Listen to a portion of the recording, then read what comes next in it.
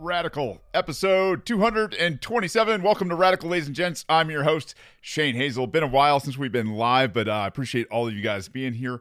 I think we've got an awesome show for you guys lined up tonight. It is live everywhere. Facebook, YouTube, Twitter Spaces, even on Twitch, I believe. So get out there, share the show. Appreciate everybody. Tonight we're going to be talking about Bitcoin, and we're going to be talking a lot more about this, especially as the cataclysm of the fiat US dollar continues and bonds go nuts and the markets go nuts and housing starts to crash.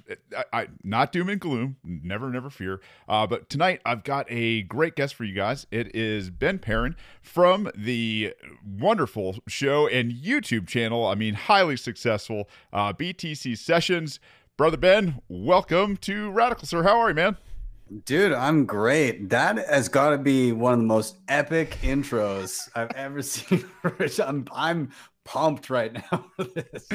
Hey, man, it's one of my good buddies, Dan Smotes. He is, or Smots. He's a great intro guy. I tell everybody, I'll hook you guys up. I love having this guy employed in this space and having some real energy, because a lot of times we can be, economics can seem like, one of those things where it's kind of sticky and dry and boring and all that kind of stuff. But now, I mean, you got some color going on. I've obviously got my own thing going on here. It's not boring or dry or anything else. But to give the folks a little bit of a background on who you are, you've been in this space for quite some time now. I mean, you were crushing along, I guess, 2014. Is that correct? Yeah. That's when I first started kind of dabbling. I noticed it the year prior a few times and felt like it missed the boat every time I saw it. But I guess such is the case for everybody the first few times they see Bitcoin. But yeah, 2014, I started dabbling, trying to learn as much as possible. It was a learning curve for sure, as anybody who's just begun their Bitcoin journey can attest to. But yeah, after a couple years of tearing my hair out, trying to figure out how I was going to learn this thing, I felt comfortable enough to begin teaching other people what I had learned, hopefully in a manner that was easier to digest than what I had been consuming. So thus came to be my YouTube channel, BTC Sessions. Yeah, and I mean, you cover everything Bitcoin. I mean, I'm talking from wallets to nodes to, I mean, just the basic operation, taking self-custody, getting off of exchanges. But you also do great panels where you guys talk about current events, news, politics. I mean, just an amazing array of guests that you've had, not to mention, playlist after playlist after playlist. And I think one of the most encouraging things that I've seen is the hands-onness that you take to this. So, I mean, tell everybody, like, when you first started with this and you started teaching, like, what were your initial thoughts? Because I think that scares the hell out of most people. Yeah, I mean, so I had a background in performance before I got into Bitcoin. So, I had some kind of inclination towards technology just as a hobby. I actually taught little kids how to breakdance for like a decade prior. And then I sang in an a cappella group, and I had some cursory knowledge of how to edit video and stuff like that. So I kind of pieced all those things together, like the education part, the interest in technology, and the performance bit, and kind of molded myself a niche in it. So I wasn't super worried about it, because I kind of learned to not care what people think. but it was, they're definitely out the gate, nobody really cared, right? There were, you'd get a few views here and there, the odd question, but like the first few months, maybe 100 subscribers, something like that. Yeah. And so it took a while to build up. I was lucky the timing in and around when the channel started, because it was about a year prior to the 2017 bull run. Mm-hmm. And so I had about a year's worth of material by the time things got rolling and everybody started looking to to learn. And so like this is part of the journey. Everybody, when I first started in Bitcoin, if you wanted to learn how to do something, it was typically you'd ask around on Reddit. Maybe you'd hope that maybe the website of whatever you're using had a good explanation. If not, then you'd be asking around online and somebody would say, oh, go to this message board and scroll down and there's a comment where somebody explained how to do it. Like that was kind of the learning curve as I was coming in, and I'm a very visual learner, so that was a hell of a task trying to figure out a lot of stuff. And so that was kind of the impetus to start creating step-by-step video tutorials, because I think everybody, I'm a firm believer that everybody's capable. It's that the confidence isn't there. And once you kind of see it and you have a little bit of hand holding along the way, that makes everybody a lot more confident in being able to try things and learn. And even if you don't get to be a top tier Bitcoin or whatever that may mean, in terms of technological knowledge, you'll be much better off learning and trying than standing still. Yeah, no, I think you speak to my passion. It's one of those things where that you take a step and you try to, I don't know, broaden your knowledge base, and that was the one thing that I kind of understood. Coming out of some of the background that I had is I felt most comfortable in places where I knew a lot. And that the amount of study that goes into these these journeys, and I imagine you could probably speak to that for a second too. Is you start down a path, especially with Bitcoin, and you start to see just how many things it touches. It literally touches everything. I was talking to one of my good buddies about this the other night. Is you can have conversations with anybody and everybody on this. The more you know, and I guess my question is how many hours do you think it took you to really kind of chew through the beginning of it before it became more or less like I got to absorb even more, like I want more, right? Yeah. So out the gate, um, I remember seeing it a few times through 2013 and thinking either there's something there or it's just a scam or whatever. And so when I finally decided to pull the trigger and start bothering to even learn about it, I think I found it was like somebody had made a free Udemy course Mm-hmm. called "How to Stop Worrying and Love Crypto." That's before people kind of zeroed in on why Bitcoin made sense. But it did do a good job of kind of walking through the how and why. How does this thing work? Why is it important? And then also, what are kind of the situations where things could go awry? What could go wrong with this? What to look for? Like if this fails, then perhaps the entire project could be a write-off. So it gave me a good cursory knowledge of, I guess, how Bitcoin worked and what red flags to look for if things were to actually go wrong, like some sort of 0-day bug where the protocol actually just goes off the rails. And so I had enough of a knowledge to, well, I should preface this by saying the first time that I actually bought some Bitcoin was the week that Mount Gox collapsed, which was like the largest exchange failure ever. Now I wasn't on that exchange, but I bought a little bit of Bitcoin that week to start learning and start testing out wallets, and then that news hit. And by then I had gone through kind of my initial learning phase of like a month or two, a couple of months. And I had enough knowledge to understand that the headlines were totally incorrect, right? Like the headlines were Bitcoin has been hacked. Everything is like it was a scam. It didn't work. It broke. But I understood that Bitcoin itself did not break in any way, shape, or form, but rather it was a poorly managed business. It was a custodian that lost people's money. Yeah.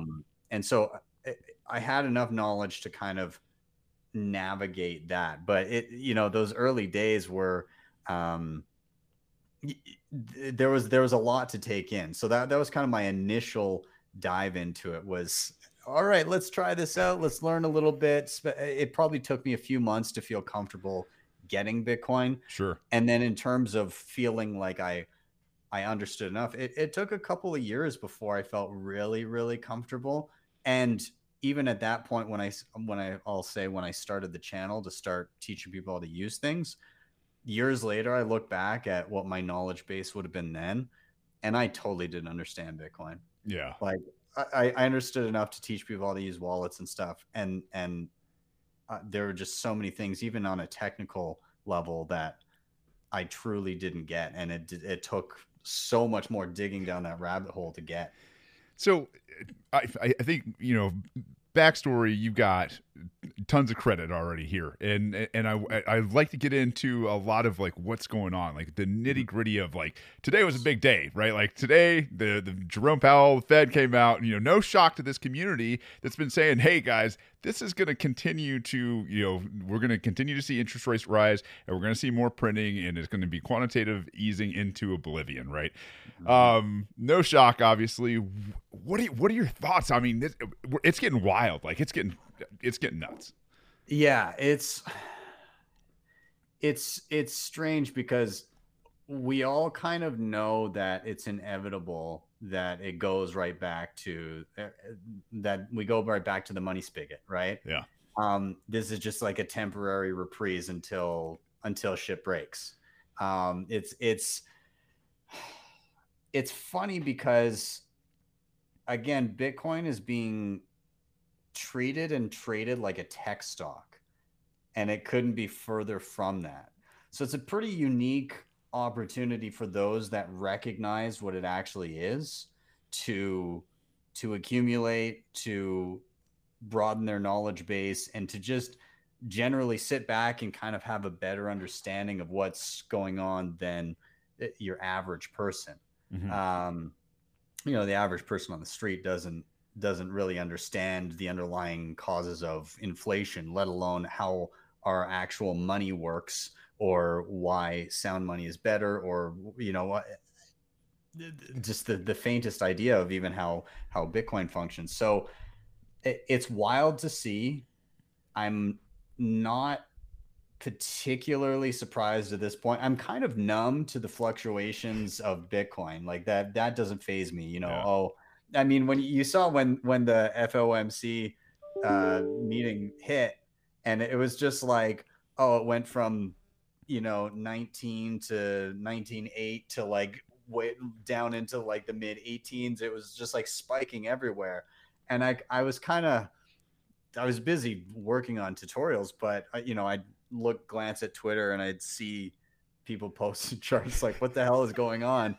And I find it amusing because the high time preference of trying to trade these stupid little like 1 minute candles, when this is what I firmly believe will be generational wealth, mm-hmm. and a base layer of money that is grounded in truth, that can actually help humanity correct the wrongs of the past, and have a society that its base layer is nothing but truth.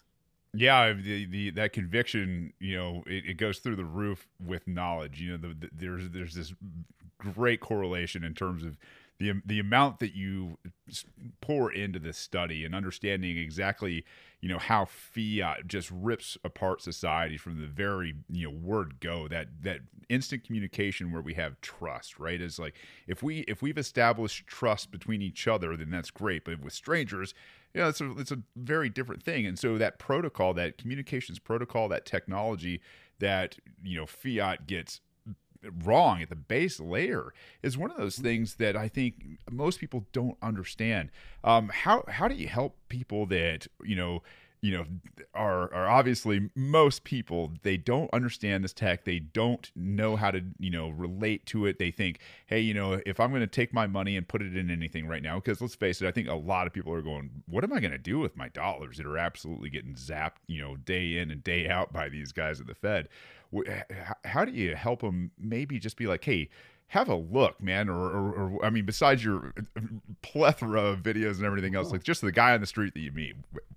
I mean, if we're having a conversation about money in general, I like to get down to the root of what money is. It's effectively a communications tool for allocating value, right? It's a tally of more or less what percentage of the entirety of goods and services in an economy somebody has. And so, printing money creates no wealth because no more stuff is created out of that. You're just having the same pie divided into more pieces, but you get to reallocate the new pieces to whoever you see fit if you're the Fed or if you're, one of the first people to get lent that money. So I tend to talk to people and say, well, if money is merely a representation of all of the possible goods and services in an economy based on kind of human ingenuity, then when somebody prints money and then allocates it where they see fit, then they're effectively stealing from you, because before you had a certain percentage of all those goods and services with your set dollar amount in your bank account. But now they've just changed that percentage. You now have a smaller piece of that pie. So a good way to think of it would be, what if your bank account, rather than having a number of dollars, showed that percent? What percent of the economy do you own? And even with all of the money printing and the checks that were mailed in the past number of years here, even with that money, your percentage has been going down. Yeah. It's been steadily going down. If people could see a percentage as their or basis points in their bank account, they would be rioting already. But they don't. They see a number of dollars, and every once in a while they'll get a handout. Oh, hey, we're gonna send you a couple checks, $1,200 checks here. We're gonna bail out a few people who spent tens of thousands of dollars on a liberal arts degree, or whatever it may be. Or in Canada, we're going to send anybody who asks for it $2,000 a month. Like that was, it was insane. And people don't realize the net effect of that. Number one, that if you were to just print money and then hand it all out equally to everyone based on what you already own, there would be no net effect, right? Mm-hmm. Everybody would be in the exact same position. You just add a zero onto what you pay for everything, but you'd have that much more money. So the only reason that you print money is to reallocate some of that wealth to who you choose. And surprise, surprise, it's not you. Right. Yeah. No, I make the correlation, for people that are, maybe getting into the space that really don't understand economics. And it's a store of value, a store of energy. It's one of those things where when you look at your life and what you've expended it to, if you could take that and throw it into a battery for another day, or, are you charging that battery basically with the time that you're putting in, and then the services or products that you're providing to a market? And at the end of the day, you put in, let's say, 100%. You got that thing fully charged, but tomorrow it's sitting at about 80% because that's what inflation does. Whereas Bitcoin is one of those things where if you put in 100%, down the line, what we're looking at is a deflationary asset, which is an increase in your energy. Because as that Bitcoin disappears, we're looking at, possibly 120, 130, 140, something that's going to possibly outlast you, most likely will outlast you, that you can sit there and hand your battery that's not only fully charged, but overcharged to the next generation. And I think that's like one of those really, really cool things. Well, it's amazing in that I was previously talking about like our current broken system, but yeah, like on a Bitcoin standard, on a world that runs on a Bitcoin standard, all of a sudden you have a situation previously that would have been every economic decision you enter into is a contract based on kind of your brain's knowledge of what the purchasing power of those dollars are at that time. Right. So you enter into a contract with an employer and you say an hour of my time is worth this much money. But as time goes on, that contract is inherently broken. Now, it's not the fault of the employer necessarily, but they're also not going to complain that they're getting that deal, right? Because they can up the prices of their goods. And then only when you're basically in a position where you have to then come and make the case to your employer why you deserve a pay raise just to keep treading water. Yeah. In a Bitcoin system, the roles here are reversed, and I think this is kind of the important thing. You set a employment contract, let's say like years down the road, it's 100 years in the future, Bitcoin is the globally used currency, and it's the store of value, unit of account, medium of exchange for everybody. You set a employment contract with your employer, and right now, at the time, Bitcoin just enjoys like a mild deflation every single year, just due to population increase, advances in technology, lost Bitcoin, so on and so forth. So you enjoy a few percent deflation every single year. You can buy more stuff.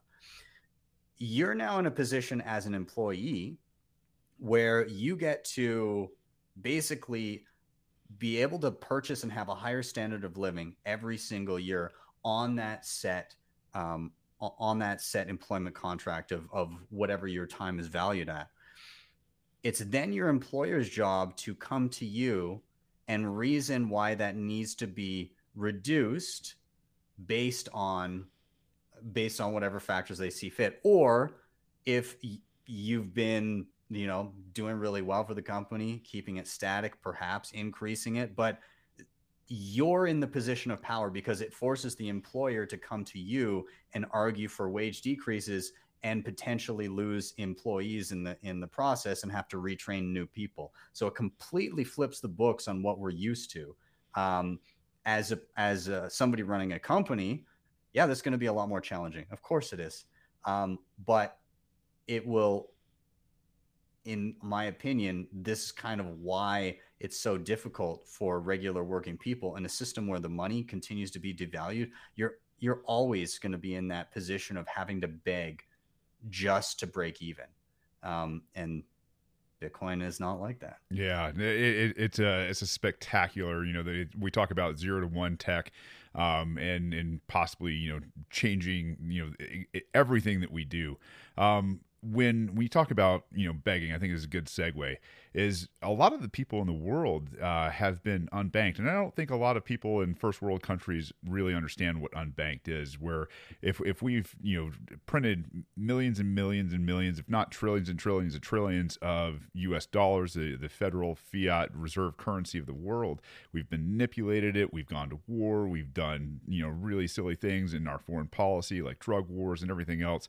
When we look at what a lot of this has done to places around the world, in Africa and in Central and South America, you look at people who have had their savings destroyed. We look at inflation here in first world countries going, oh man, these guys are terrible. But we didn't lose all of our savings. We didn't lose everything. We didn't lose everything that we had ever worked for. And a lot of these people have, because of the Fed's currency manipulations and foreign policy and everything else I just named. How do you see, and what are you excited about in terms of these people being able for the first time to take this money and start to exercise it, and how do you see their futures kind of shaping up? It's interesting because those that have the least to lose are the ones that are most incentivized to jump onto new things like this. And so, I mean, that's very obviously why El Salvador was, the first out the gate. That's why you see a lot of countries like that starting to eye this up.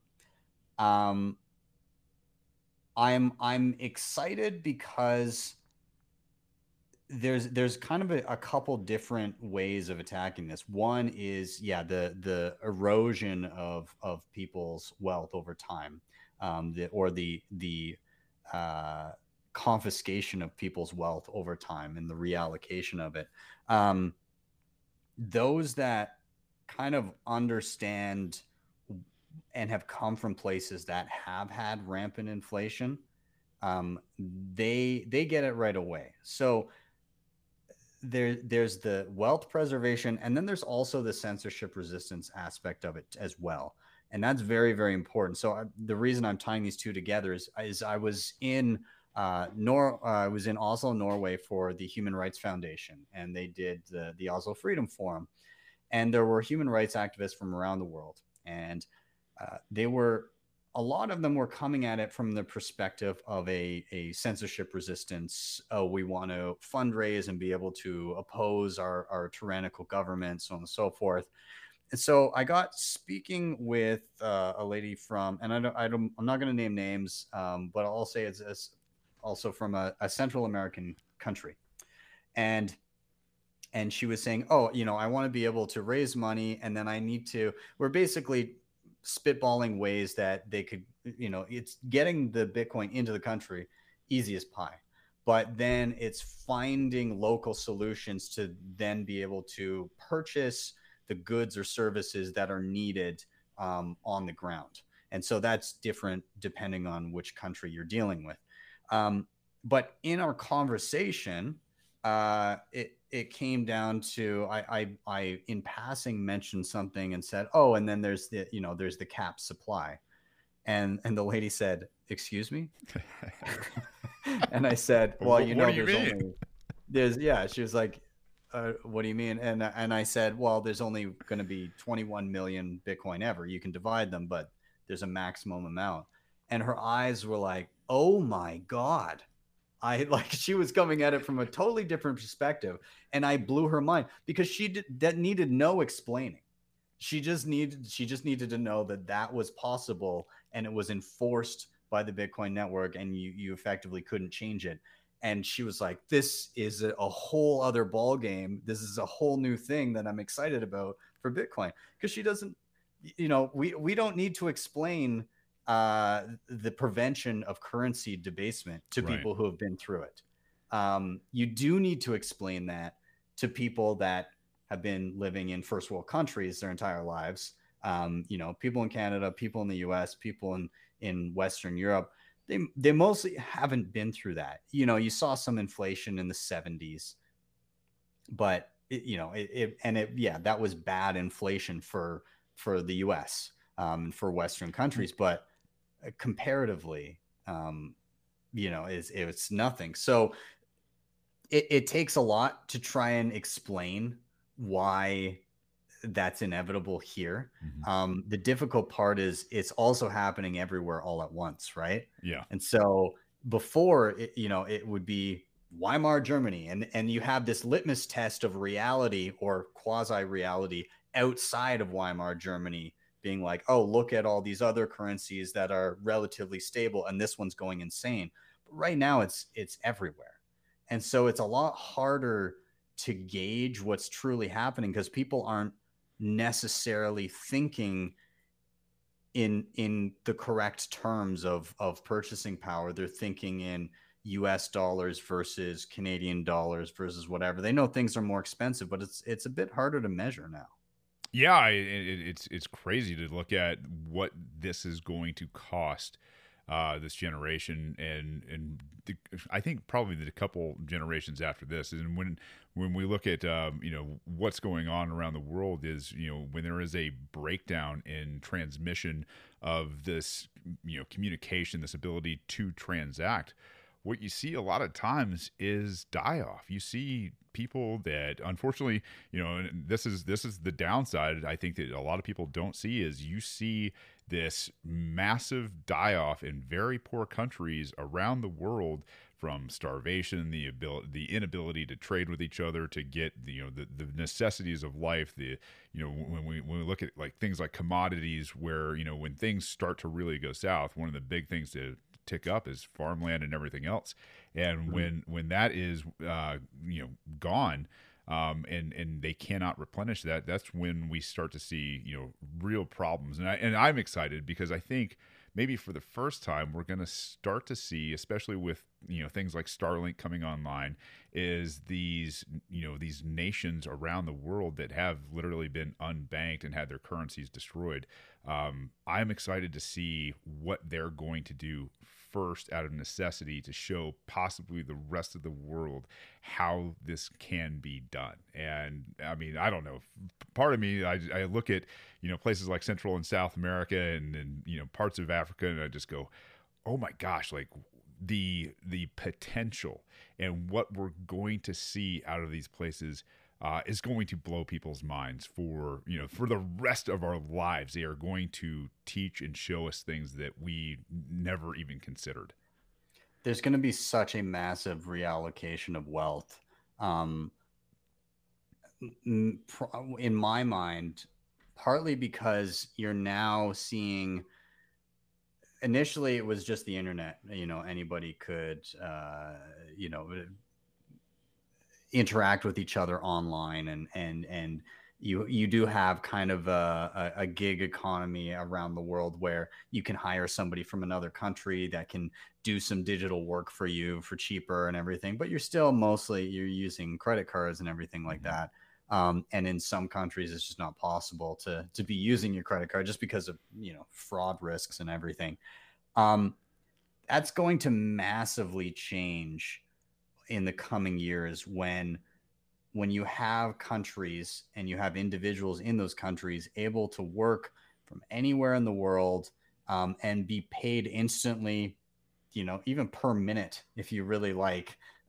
You can, the flow of that, and again, like I said, the people that have the least to lose are the ones that are going to jump on this first, and they're going to benefit massively from that shift. Yeah. I'm quite excited to see that, but I think a lot of people in Western nations that have not honed their skills to be able to do actual skilled labor as opposed to just whatever, your average minimum wage job. If it's digital in any way, shape, or form, it's gone. It's going to change a lot. And a lot of those, you've probably seen them recently, but some of those where people are like, oh my God, how work is like grown-up daycare now. People talk, oh, I work for this and this is my day, and it's like, we went and got muffins, and then we went and I sat and I worked for a little bit, and then I went to the like, we built blocks or like dumb shit like that. You're like, those jobs, those like $70,000-$80,000 a year jobs are toast. And it's going to be some dude in India or some dude in Africa is going to get your job that you do. They're going to get it done in about an hour at a quarter of the cost, or a tenth of the cost, and they're going to be so excited to get paid for it. Yeah, that's an incredible piece that I think a lot of people, like, if you don't have real skills, and I'm not talking like skills that a central power, a state, will pay you for, right? Something that you have to compete in the real market space, whether you're providing a good or a service that is not subsidized, because let's face it, subsidization it's going to go away. I mean, it really is going to dry up extremely quickly.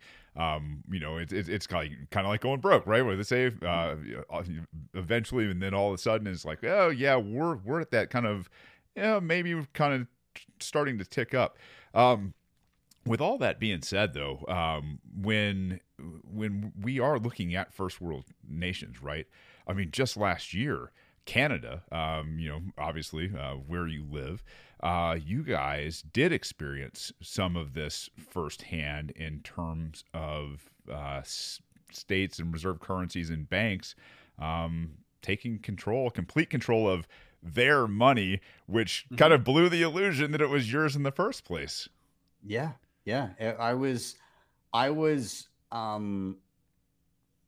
luckily I didn't get my bank account shut down throughout the kind of the protests. I probably came close. I'm not sure.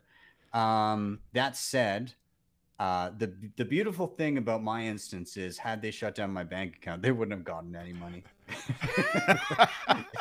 because I don't keep my money in the bank. I don't trust it, and that really cemented it for me.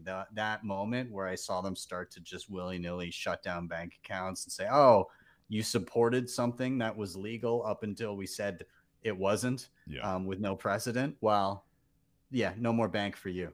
You can't transact like that." That was pretty eye-opening, and I think it was eye-opening for a lot of people. Now, unfortunately, a large portion of the country cheered on that decision and said, "Yeah, good, shut down their bank accounts," because they're just. Do you think they really? I mean, there was that large, or do you think it was amplified by the propaganda in the state? I think it was that large because of the amplification that it got, right? When people sit and all they watch is CBC, which is, it's basically our CNN, except for it's actually funded by the state. The CBC is the Canadian Broadcasting Company, and from the government they receive $1 billion every year just to operate. So like they don't want to be overly critical. A lot of people tend to see them as not exactly impartial. Shocker. Yeah. So yeah, I think, when you sit down and this is what you see every single day, then you're gonna believe it, because unless you're down alternative rabbit holes and unless you're actually present at those events, or somebody at those events, then you're gonna watch your news and you're gonna say, all right, I guess it's all a bunch of racists and terrorists and bigots and Nazis and all them, and you should shut down their bank accounts. Well, I mean, that's outside of Toronto and Vancouver. I mean, that's all it is out there, is just white people being white people, right? Just Nazis. It's literally Mad Max where I live. We hunt people down in the street. I barely made it for this interview. It's crazy. Oh man. Did you see a giant uptick in your channel, in your presence in terms of the Bitcoin community in Canada during that time? People trying to get away from, being censored, getting their money into a safer place. Did people come to you? So I saw interest from the right types of people. Okay. The people that are directly incentivized to be interested in it. And so I tried to, I was having a hard time with it as it was, because I was like, I don't know what's going to happen. I don't know, how bad it's going to get. And so I was starting to get a fair amount of anxiety around the whole thing. So I wasn't making myself especially available, but I was trying to put resources there so that anybody that wanted to could find them and learn and utilize them. There's a lot of people that expected that event to be, now everybody's using Bitcoin, but I don't think that's necessarily the case. I think it was a lot of people's first touch point with Bitcoin and the necessity for it. Yeah. And that's a very important first touch point. Some of them probably heard of it before, but all of a sudden to be facing, my bank account shut down. And now I'm seeing that only this, out of all of the donations that were given, the first one, the entire fundraiser was effectively just shut down and confiscated and was going to be donated to other causes, but then got given back to the donors. Second one, they didn't shut down the donation page, and then when they tried to withdraw it to a bank account, TD Bank in Canada shut down that and confiscated that money. And the only thing that actually made it, the majority of the money actually made it directly to those it was intended for, was Bitcoin. Yeah. And so that woke a lot of people up to that. Now, those people, the people that learned about that, they're not in a position to be putting a ton of money into Bitcoin because one, they had lost their jobs, which is why they were protesting in the first place. And two, even if they had money, it was probably in the bank and that's shut down now. Yeah. And for everybody that may have amnesia on what happened is, a lot of the people that were losing their jobs, whether they were truckers in the shipping industry or whatever it was, is because they refused to go with Trudeau and get boosted or get their vaccines or whatever it was. And I mean, what a spectacular, I hate that people have to go through it. I know there are growing pains and everything else, but to see when that happened, the Hong Kong coddle movement and everything else that happened, where you had guys in Toronto, like sub-zero temperatures, right? Because going out and helping these guys get wallets set up, teaching them about this in the cab of their truck so that they could get gas, get food, stay the course, and really kind of put up the best fight possible. I guess a worsening situation in a draconian state. I mean, just a lot of us here in the States are super jealous of all the uprisings, right? Or is around the rest of the world. It was a pretty incredible moment. I didn't think Canada had it in us, like that we had it in us. But to see, like, we're a pretty compliant bunch up here. Just good people, I don't man. know if you knew that. No, yeah, I've been to Canada a lot, and it is a bunch of really just good people. Yeah, but to see Canada, typically the least confrontational group of people, rise up. There was the largest protest in Canadian history. Wow. And to do it in the dead of winter. The temperatures were in the negative, like, so what is it? Freezing for us.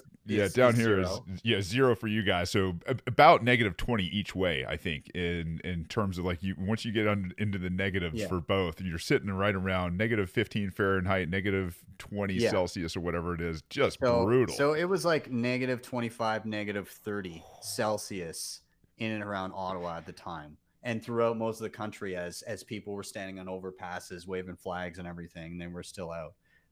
So yeah, while I was a little disillusioned that even there were a fair number of people that just thought, well, just comply, and had very little sympathy or respect for just body autonomy, for people being able to make their own decisions of what went into their body. A lot of the people that were protesting were also vaccinated because those people just happened to agree with the idea that somebody should be able to choose what they do with their own body. That's right. And and I love seeing that. I love seeing two people having different ideas, but saying, hey, we both agree that we should have the right to choose what we do. So it was beautiful to see that, but it was a little disheartening to see a lot of people just say, no, you should just listen no matter what and not question anything. But in this case, I think in the end, I'm happier with Canada now than I was prior. It was a little rough start to the year, but things seem to be looking up. We might have a Bitcoiner prime minister in the future here, so there's a few things going on. Yeah, I was gonna say, you guys got some real movement. Was it the leader of the conservative movement up there that was making a great speech, just newly elected, I imagine, talking about, I think, a little bit of what we were talking about earlier is the technology of communication of money and how absolutely broken as hell it is right now. I think that is a really, I mean, for Canada to really not only acknowledge it, but to get this thing right and have somebody in a pretty prominent position, take a stand and start talking about this to applause. And what a cool moment. It's an interesting development. I don't want to get my hopes up too much. I'm very happy that Yeah. his name is Pierre Poilievre. He was elected just like a week and a half, 2 weeks ago, Yeah. to head of the Conservative Party. He won with like 70%, so it was like an actual landslide. And right now, if I had to gauge it right now at this moment in time, if there was an election, it would probably be a coin toss between him and Trudeau getting back in. We'll see how that changes as time goes on, but I mean, I'll take it. It's 50-50 to have a Bitcoin prime minister. That's not bad. Well, and at least have it's some good opposition if he's not. And so, Yeah. really beautiful thing. Are you up for some questions from the audience now on Let's Twitter do it. Spaces? We got quite a few people out there. Kareem, brother, I think we've run into each other in the past. If you want to come off of mute there and ask a question or contribute on Twitter Spaces, please feel free to do so. I know there's maybe a little bit of a lag here, so we'll give them a moment. But Ben, in terms of you there, Kareem? Ready to go? Yeah, I'm ready to go whenever you are. Just didn't want to cut you off. Thanks, man. Go ahead. Can you hear me okay? I got you. Cool. So I like the conversation. I was definitely joining to hear some stuff about Bitcoin. Also, we were talking about Canada. So I was looking at Pierre Poilievre. I believe that's how you say it. Well, like Shane, I'm a voluntarist, so I'm always looking to kind of see where people are at in terms of like the whole political sphere. I know he's the leader of the Conservative Party. My question is, though, a lot of the times, I don't know Pierre Poilievre, so I'll say that, but a lot of the times I'm seeing Republicans are kind of Democrat light, like they maybe aren't as bad sometimes with things, or they do it in different ways. And I'm kind of curious, do you think Pierre Poilievre is kind of like that, or is he more oriented towards a more libertarian freedom type of attitude?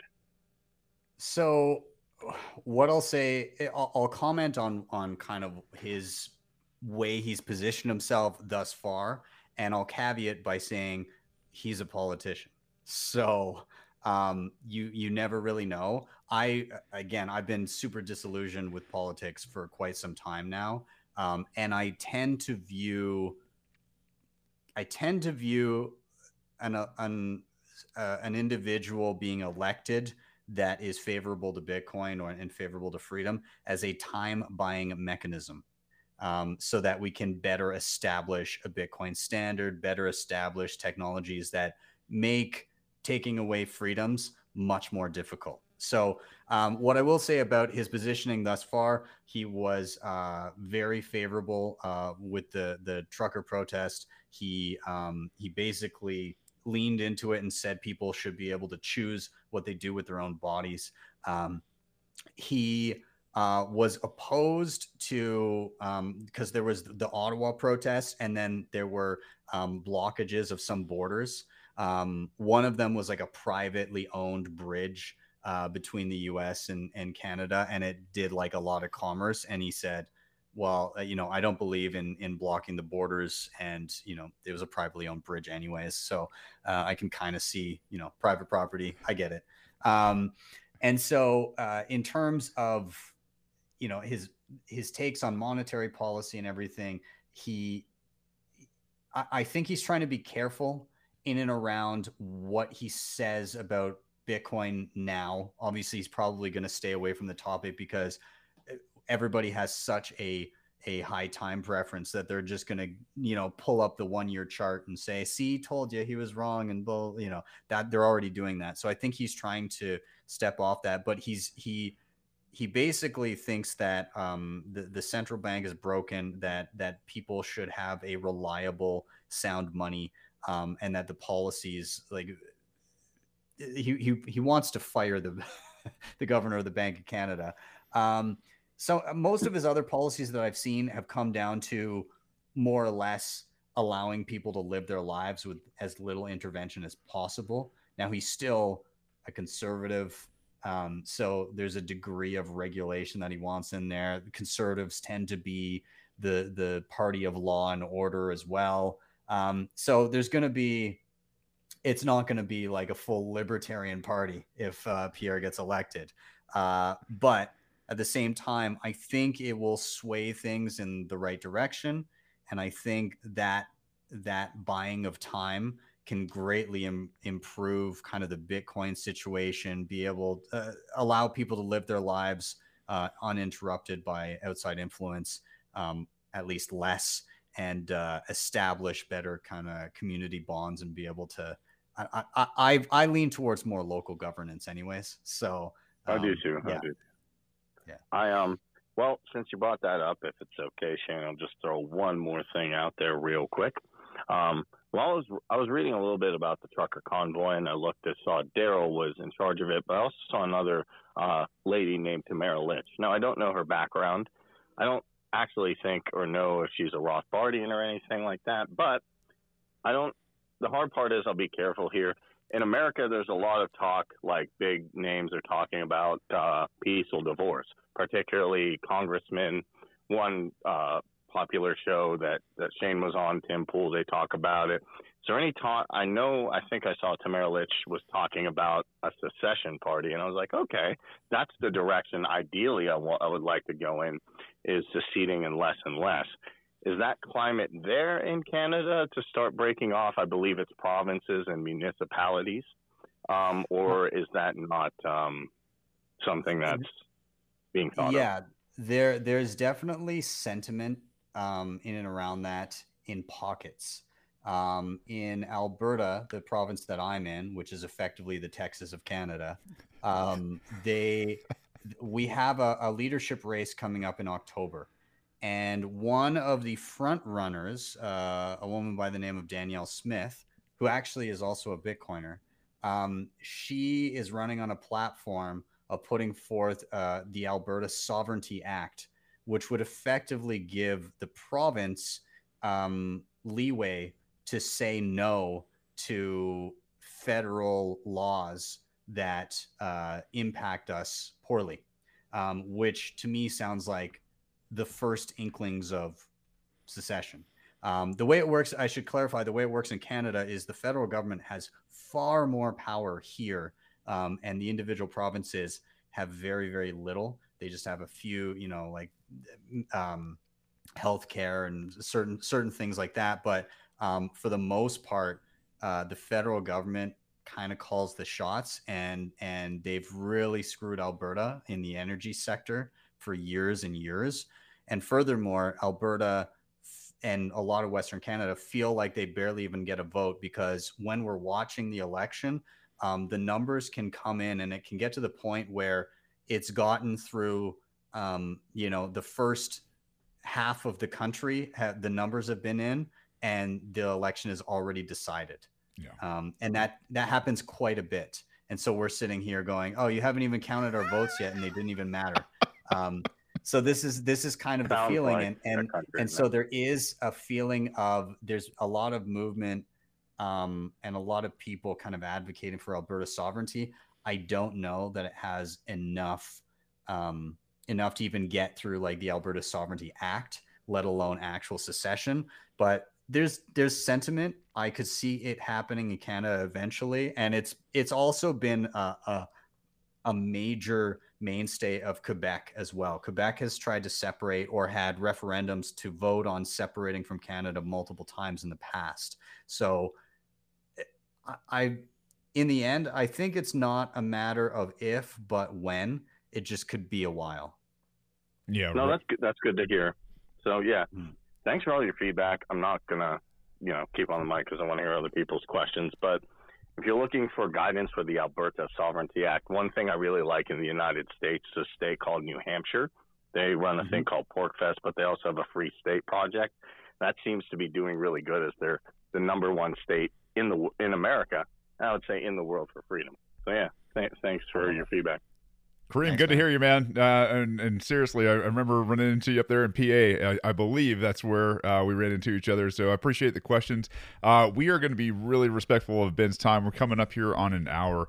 I want to thank you first and foremost for your time, for coming and doing this, for everything that you're doing in this space, because I mean, as a guy that has been in, this liberty space, this voluntarist space, now Bitcoin and everything else, it's this convergence. And I really think it's so cool to watch, where we've got, maybe the most, powerful platforms in terms of, Bitcoin, in terms of this idea of liberty, in terms of being able to use tech and do multicast, and now, have respectful human conversations out of Twitter. Like it's kind of an interesting thing to be able to to take this amalgamation of, really neat things that I don't know, have been introduced to and start to have a positive effect. And the fact that you're doing it out there, you're spreading this idea that the love and educating people, a lot of times it is a labor of love because it is that passion, man. And I see it in you, and I appreciate you. I appreciate you coming in here and spending your very valuable time with us. So before we get out of here, tell anybody and everybody, how do we help you out? How do we, find you and all that other good stuff? Yeah. I mean, you don't need to help me out. You can, but you can if you want to educate yourself on Bitcoin. I've got a ton of material. So if you're somebody that is even from the standpoint of I'm just getting into Bitcoin, I don't understand how to use it at all, or I have wallets, I've sent transactions, but I want to understand how to use hardware or multisig or the Lightning Network or how to run a Bitcoin node, or soon how to mine. I'm working on that one. I've got a rig coming. So just tons of material. You can find it on YouTube. Just search BTC Sessions. You can head to my website, btcsessions.ca. If anybody's looking for like one-on-one bookings for actually walking you through how to use something. I do those from time to time. And then you can interact with me and follow me on Twitter at BTC Sessions. Right on. Are you coming down to the States for the West Coast Swan Bitcoin event? I am. I'm going to be down there. I'm going to be helping with a bunch of stuff. I'm going to be dealing with a lot of the Swan Dome stuff that's going on down there. And I'm also doing it looks like I might be doing Why Are We Bullish down there too. We'll see. That's shaping up. Well, I hope to see you down there, and thank you again for doing this. Everybody, go out there and support Ben at BTC Sessions. It's super easy to find. Subscribe to his channel and all that good stuff. And Ben, hope to see you out there in November, brother.